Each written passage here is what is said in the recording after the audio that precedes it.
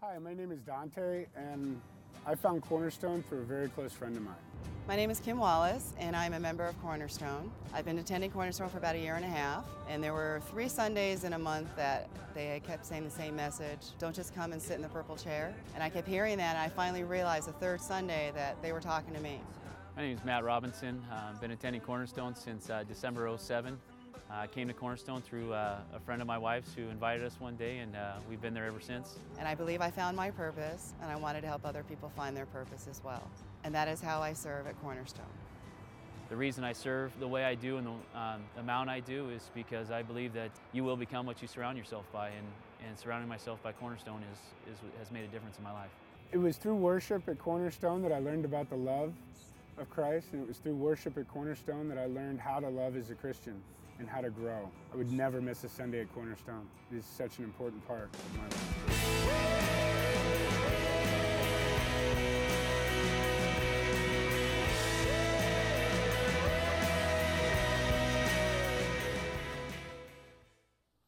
Hey, good morning. Hey, we're starting together a brand new series. It's called 3 to Be, and we've been telling you all along that we are hoping that this conversation that you and I are going to have for about the next 5-6 weeks together will change the culture of our church together. But instead of telling you right out of the start right now what 3 to Be is, because in essence, 3 to Be, we think, is an answer. It makes more sense for you to understand what the question was in the first place. So we'll get there today. We'll get there through the entirety of this series, but I need us to have a conversation first. When we started Cornerstone 14 years ago, nobody had any idea that it was going to be this, that this place was going to be filled 5 services on a Sunday. Next hour, we'll set up chairs back there in the vestibule to handle overflow, that we'd have parking lots that were overflowing, and we were parking on gravel behind the church. That literally thousands upon thousands of people would come to this place and figure out God for the first time. I don't know if you get how remarkable that is. Every stat you get out there says that people who make a decision for God, more than 80+% of them do that when they're children. You and I are watching literally hundreds upon hundreds of adults come in this room and make a decision for Christ every single year. It's just crazy. And no one knew that this is what it was going to be when we started the place.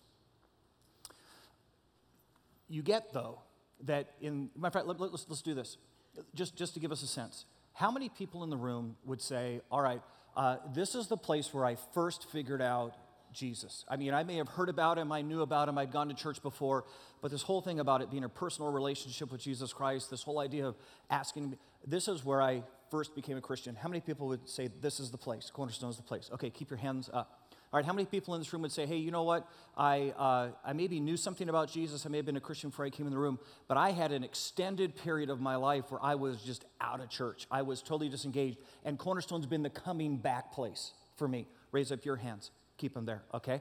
How many people in this room would say, look, I may have been involved in church for a long time, but the church I went to before coming to Cornerstone, that church wasn't teaching Scripture. I wasn't learning. I was going, I was attending, but I wasn't growing in my faith. This is where I really first started growing in my faith. How many people say that? Okay, so all of you that have your hands up, stand. Okay. Okay. So here's the moment. Look around the room and realize how many people, for the most part, this journey is relatively new. And all of a sudden you start to realize the dynamic of this room. So go ahead and, you guys can go sit down. Here's our fear. Here's the caution of the morning. You and I run the risk that this incredible thing that is happening here, this wonder that people for the first time are coming to this place and connecting with God, that thousands upon thousands of people are here every Sunday. But we run the risk of being a mile wide. In other words, there's tons of people, but being an inch deep. That what right now is so wonderful and so spectacular actually ends up becoming the cause for which people would begin to mock Christ. That they would say, look, if that's what it means, if Cornerstone represents what it means to come to Jesus, I mean, I've seen your Christians. I mean, they all get excited about it, and I mean, they all talk about how Jesus, but the change is only, and you and I run the risk of being a mile wide and an inch deep. That in our immaturity, this would be a place where people learn what it means to find Christ, but never discover what it means to follow Christ. That got us asking. That got us saying, how do you answer that? So there's a passage in Scripture I want us to go to this morning. It's in the book of Hebrews, because there's a church in this passage that's dealing with this exact topic in their lives. And you and I have the opportunity to peek in and maybe get some answers. If you're not familiar with your Bible, if you go to the back and work to the left, you're going to find this book of Hebrews. Hebrews was written to the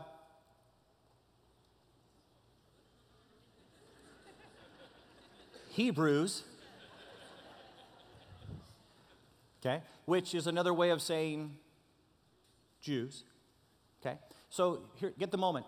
So these people have already been religious before Jesus showed up on the scene. Matter of fact, the truth is they've already got the Old Testament. They're well-schooled, well-versed, got tons of information.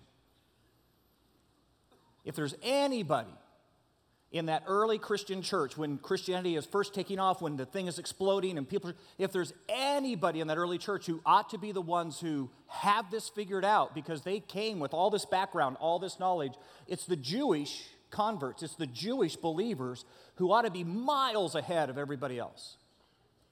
Watch what happened. It's Hebrews chapter 5, starting in verse 11. Here's what it says. We have much to say about this, but it is hard to explain because you are slow to learn. In fact, though by this time, and you got to get this phrase, though by this time, you're saying, look, you guys had a running start.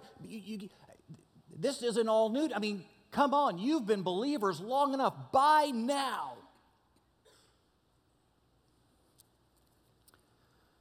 in fact, though by this time, you ought to be teachers. You ought to be helping us with all the babies. You ought to be much further ahead of where you are. You instead need someone to teach you the elementary truths of God's Word all over again. You need milk and not solid food. Anyone who lives on milk, being still an infant, is not acquainted with the teachings about righteousness. He says, look, this isn't an option. You can't opt to be a baby the rest of your life. And if you've been a Christian this long, and you're still on milk, you're still a baby, then you're not understanding the call. You don't get what this is about. This isn't about just getting enough Jesus to rub on your life and make it a little bit better. This is about getting enough Jesus in your life that people see Him when they look at you. And we're still doing milk.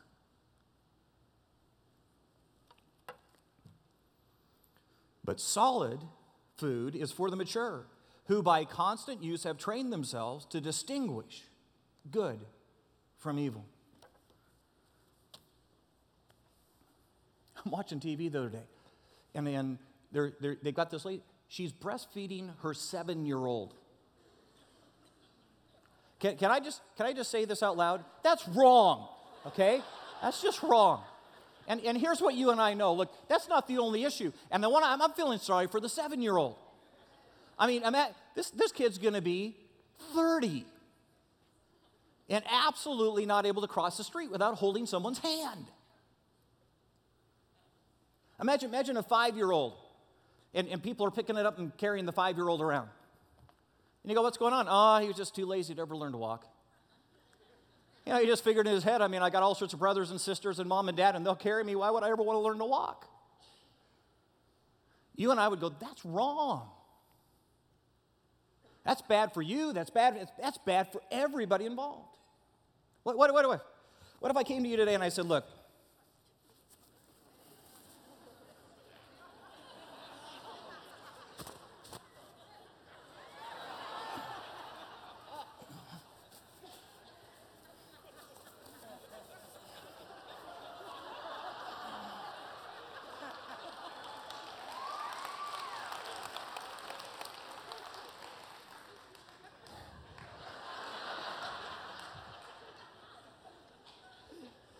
you're taking pictures. If that goes on the web,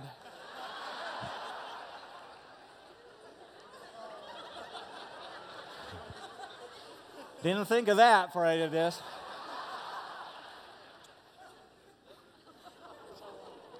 So what if I came to you and I said, look, this whole potty training thing, too much work. And here's what I figured out. Look, I can put one of these babies on in the morning, don't have to change it till night. Get to avoid all the lines in the bathrooms. That'd be good, ladies, right? You'd say, that's wrong. Some of you right now are going, that's wrong.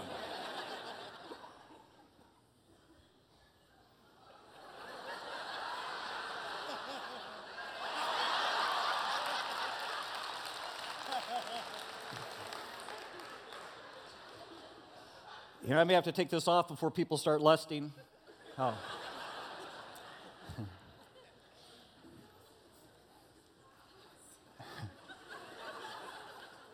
Wait. You get when somebody who's full grown or should be full grown is still acting like a baby. That's embarrassing. And you get what the author of Hebrews is saying in this moment to you and me. He's saying, by now, please tell me, you're still not doing the diaper thing. Tell me that this faith in Jesus, this walk with God, tell me that you've studied enough Scripture. And not only tell me you've applied it, changed your life according to it, that you're not still doing diaper Christianity. By now. Which then brings you and me to a question that begs to be answered in the room and just says, look, if this is infant Christianity, if this is baby Christianity, and you need to hear me say this, babies are going to act like babies. And matter of fact, one of the things I think we do really, really well as a church is we go, hey, we get it. We get the baby Christians act like baby Christians. But the question in the passage is, by now, where should you be? And if this end of the spectrum, if all the way over here, this is fully mature. In other words, you say, man, this is a believer who not only knows remarkable amounts of Scripture, but you ready? Has lived it out. Because you get that maturity has nothing to do with how much Bible you know. You and I have all met that Christian who can quote 100 verses and can't live 2 of them. But maturity is when I know the Scriptures and then I live them out in my life. And if that's maturity, now let me ask you a question. Where are you? And based on how long you've known Christ and how long this journey has been and how many years it's been since you first made that commitment, where should you be by now?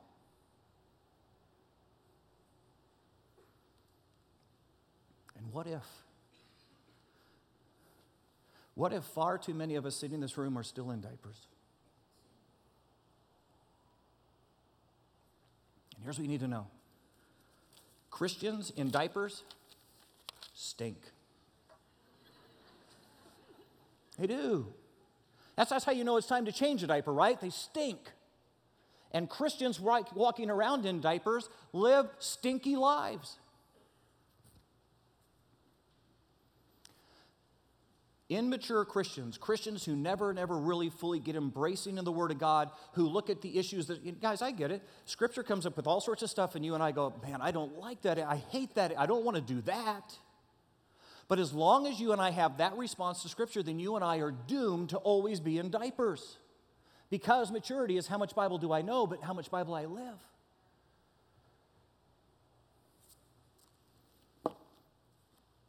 And you get that immature Christians, Christians who have not let the Word of God change, have not embraced it, and haven't paid the cost to follow, immature Christians get blown up over stuff that mature Christians navigate with their eyes closed. Sitting in a room years ago, and a bunch of friends hanging out, and there was a young lady in the room. Actually, the answer isn't she wasn't that young anymore. Just to say it politely, she'd kind of gotten to that age where you started saying, is she ever going to find a guy? I mean, is she, it's getting a little uncomfortable here. And for some reason, it just seemed like every one of her relationships blew up. I mean, it wasn't that she didn't have guys date her, she could never sustain a relationship. So we're sitting in the room, and just a bunch, and one of the people in the room says, what happened to the last guy, Fred? What happened to him? And she began to tell the story. And she talked about this moment that they got together and there was an issue and they started to talk about it, and she finally just said, look, okay, if that's your opinion, then and done. And every one of us in the room who had actually navigated a relationship said, are you kidding? What? That blew you up? I mean, are you kidding? I deal with more than that every day with my wife. Oh, I'm sorry, but really, that blew you up? And so we began to say, look, this is repairable. I mean, you could fix this. All you've got to do is go back and say, hey, look, I'm sorry, and can we talk about it, and could we work on it? I mean, this is fixable. Guess what her reaction was? She got angry at us for trying to help. She's like, what? Are you kidding? You're taking his side. That's not fair. The next thing you know, she's stomping, okay? This is stomping out of the room and slams the door behind her. To which moment, one of the people sitting on the couch goes, she was acting like a 10-year-old. And I turned and said, no, I've got an 8-year-old son, and he wouldn't act that way.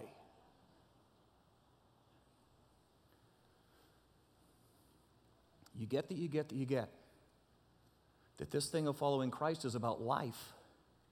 And when you don't have Christ figured out, and when you're not growing in maturity, and when you're not adding to your knowledge, and when you're not growing up in Him, when you're still walking around in diapers, your life's going to stink because you're going to get blown up over the very stuff that mature people walk through just like that.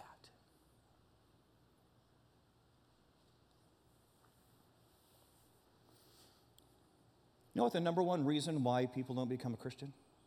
Do you know? Number one reason people say, no, I don't need Jesus. Anybody know the answer? They've met a Christian.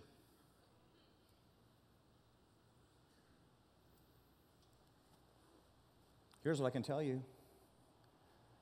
They didn't meet a mature one. See what happened in that moment? They met a baby Christian.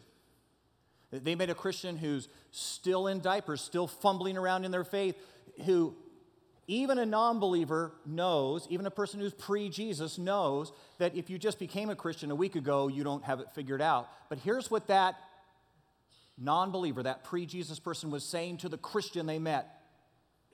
You've been a Christian a while. You've been, quote-unquote, a follower for years. And are you ready? And by now, if this Jesus was real, if this faith could actually change your life, you ought to be so much further than this.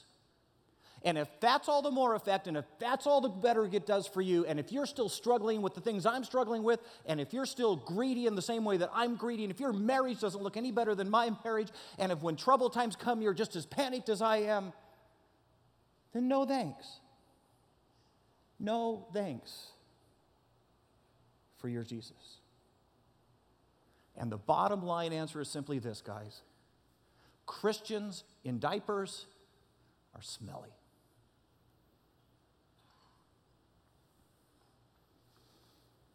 So what do you do? I mean, what What does it take to grow up? And guys, the bottom line answer is it's not real easy. It takes some effort. There's some cost into growing up. If there weren't, you and I would do it. But the answer is diapers seem easier.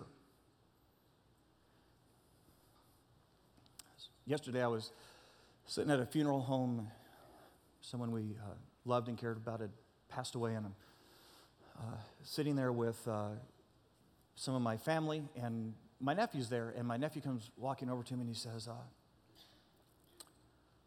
I'm almost 10. I said, well, that's great. That's great, Grayson. He goes, you know what that means? That means I get an airsoft gun.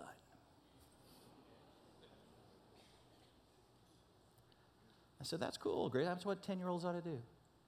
And I love the next moment. His dad leaned over and it said, and it means he gets a bunch of chores too.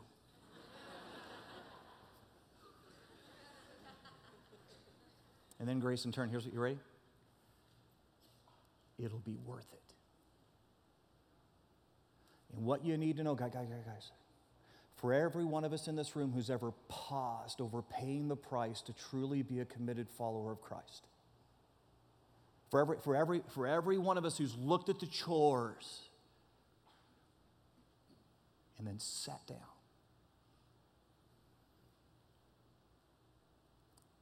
it'll be worth it. It'll be worth it. It'll be worth it to get the diapers off. So how do you do it? What does that look like? Grab your Bibles. Go with me to the book of Ephesians. It's going to be a little bit to the left.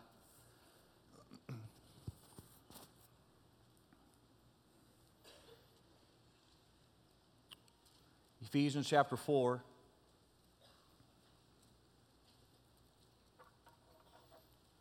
And bottom line is simply this.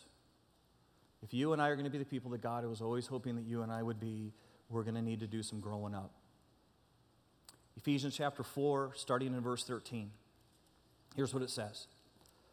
Until we reach unity in the faith and in the knowledge of the Son of God and become mature, attaining to the whole measure of the fullness of Christ. Then, okay, this is almost contrast to what we've been saying. We've been saying all along, hey, by now, you should be further than this. Now the author is saying, then, when you pay the price, when you step up to, when you do what it requires to become a grown-up in Jesus, then things are going to be way, way, way different. Then we will no longer be infants, tossed back and forth by the waves and blown here and there by every wind of teaching and by the cunning and the craftiness of men in their deceitful schemings. Instead, speaking the truth in love, we will in all things grow up into Him who is the head, that is Christ. And the image right there that he gives, he says, look, when you're a baby Christian, when you're in diapers spiritually, you're like a boat in the middle of a storm. Life is coming at you from every direction. Waves are on the verge of capsizing the place. And if you try to navigate the storms of life as a baby, you're going to end up in trouble. You'll get, Scripture says, tossed about in life. It's why no one's going to applaud. It's why nobody's going to look at you and say, wow. Because the truth is you're just getting flailed. The picture is a picture of being on a sea in the midst of a storm. And you get that there's moments to react in that time that are absolutely devastating. I mean, you'll ruin it. You'll lose the ship. See, there's always the temptation when you get in the midst of the storm, let's just throw down an anchor and see if we can ride it out. You realize the moment you do that, many a captain has capsized his boat. Because once you drop that anchor, you can't control which direction the waves come at you from.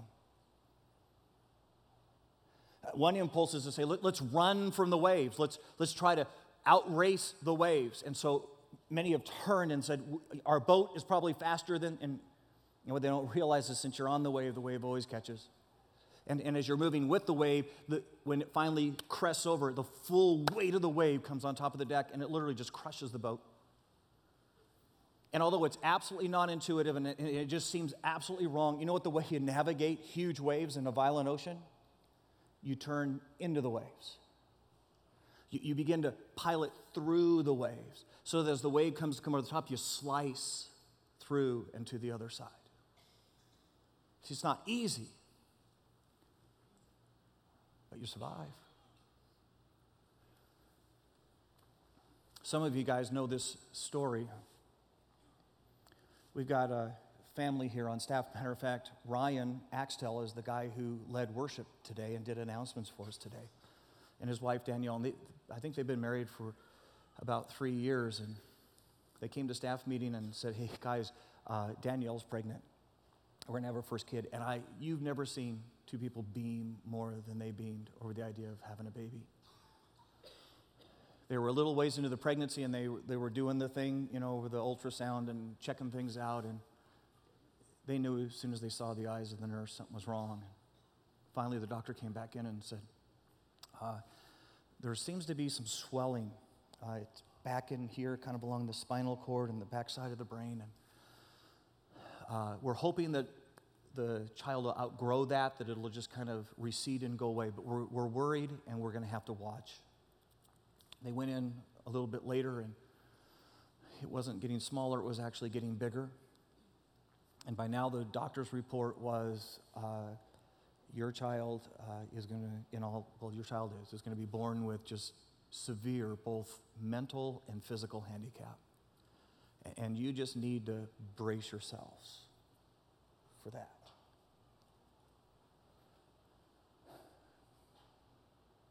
Got closer to time, and the doctors came back as if it couldn't be bad enough already to say, we believe your child's going to die in your utero.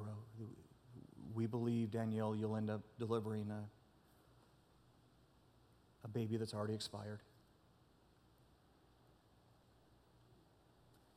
I got to be honest with you and tell you, as our staff sat and watched 20-year-olds navigate that moment.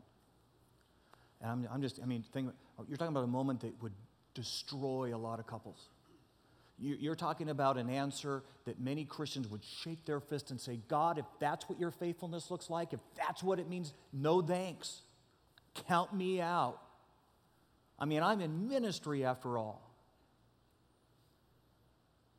Because, guys, I don't know about you, but I go, okay, if you're 20, then by now you should be here. And I don't know many 20-year-olds who are mature enough and far enough along in their faith to handle that. You want to hear the remarkable thing? Every time we went to minister and help Ryan and Danielle, they ended up ministering to us. Every time we walked in the room and said, how are you doing? They would speak of God's goodness and His faithfulness and how they knew, even though they didn't understand the answer, they knew that their God was still in control. And I'm going to tell you, we walked out of the room going, how in the world does a 20-year-old know that? Because. The answer is, those who are mature navigate life differently than baby Christians.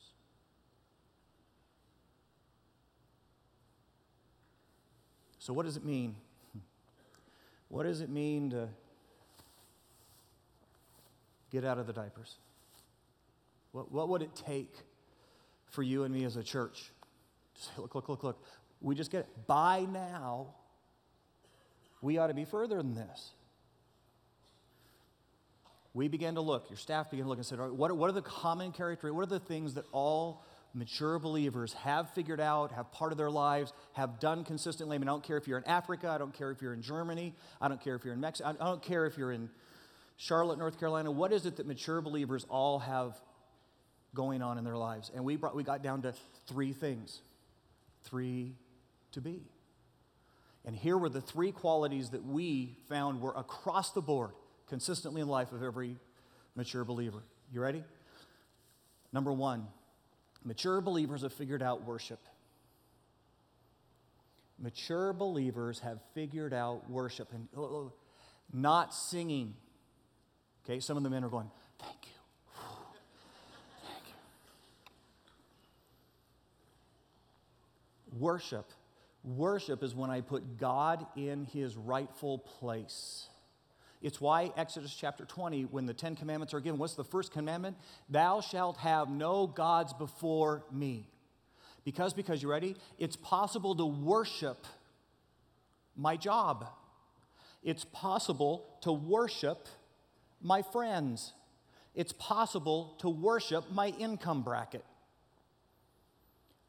And worship is when I say, no, there is nothing in this world that I will put in the place that only God deserves. I will not worship anything except God.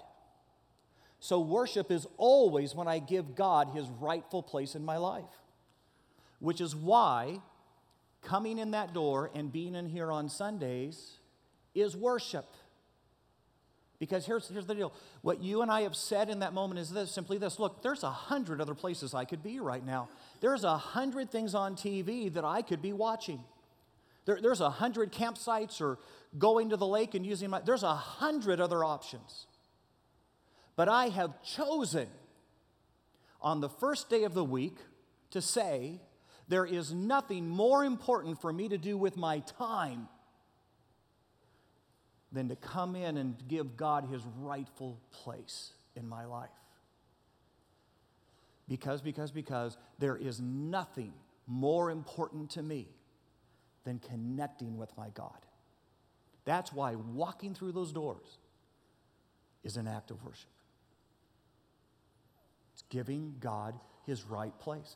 And mature Christians have figured out that God is Lord of everything in their lives. He has the right place on every issue, be it their home, be it their workplace, be it their recreation, first place. So mature Christians have figured out worship. Number two, mature Christians have figured out growing, which simply means this. You cannot possibly grow enough coming in this room and sitting in the purple chairs. You can't. You will never be more than a consumer if that's all you get. And as much as I love teaching you, and as much as I hope you love coming into this room and being part of this room, there's not enough for you to be fully mature. And you will find that in the lives of mature Christians that they have always taken within their grasp to say, I will go after growing. I will go after getting more than just what I simply get on a Sunday, which is why we give you so many venues to do something else.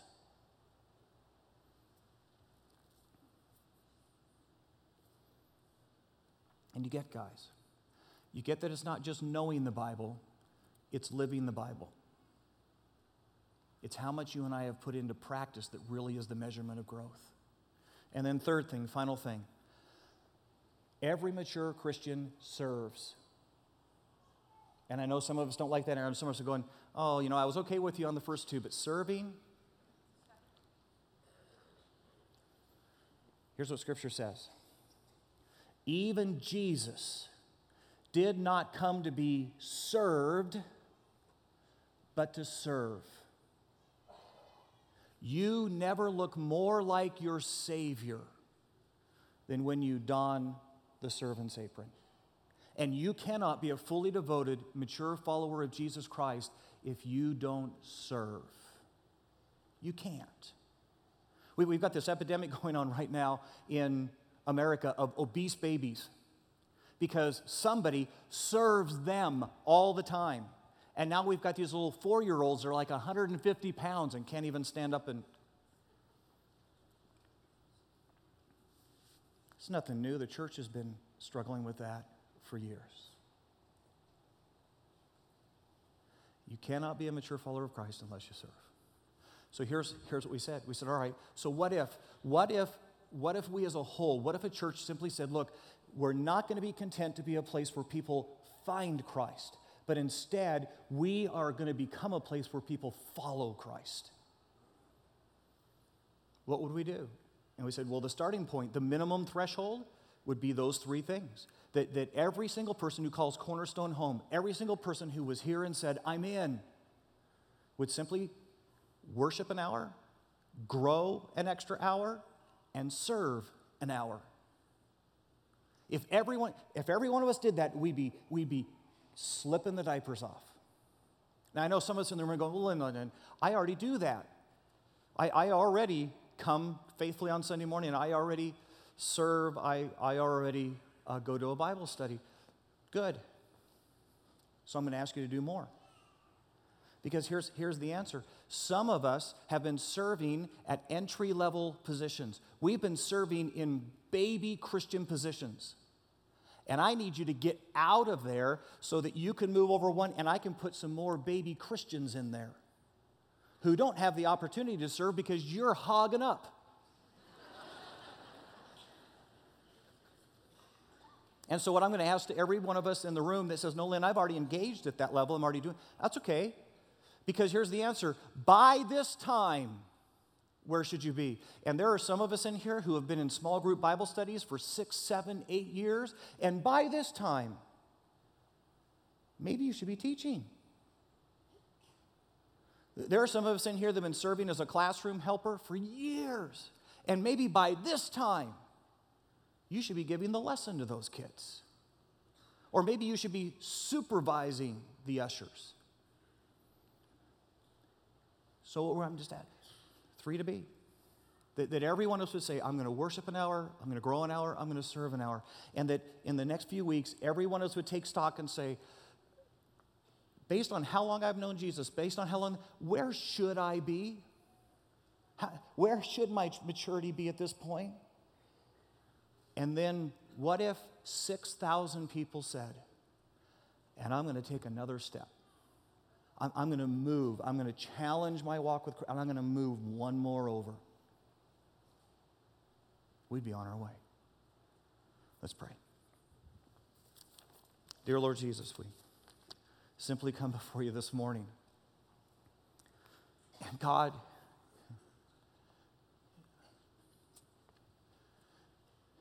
we're asking the question. By now, by the time I've been a Christian for 5 years, but by the time I've been around here this long, where should I be? And for those of us in the room that when that answer comes back, realize we're lagging behind. And then God, just hear our hearts. We're done with the diapers. We are going to move. We promise. In Jesus' precious name.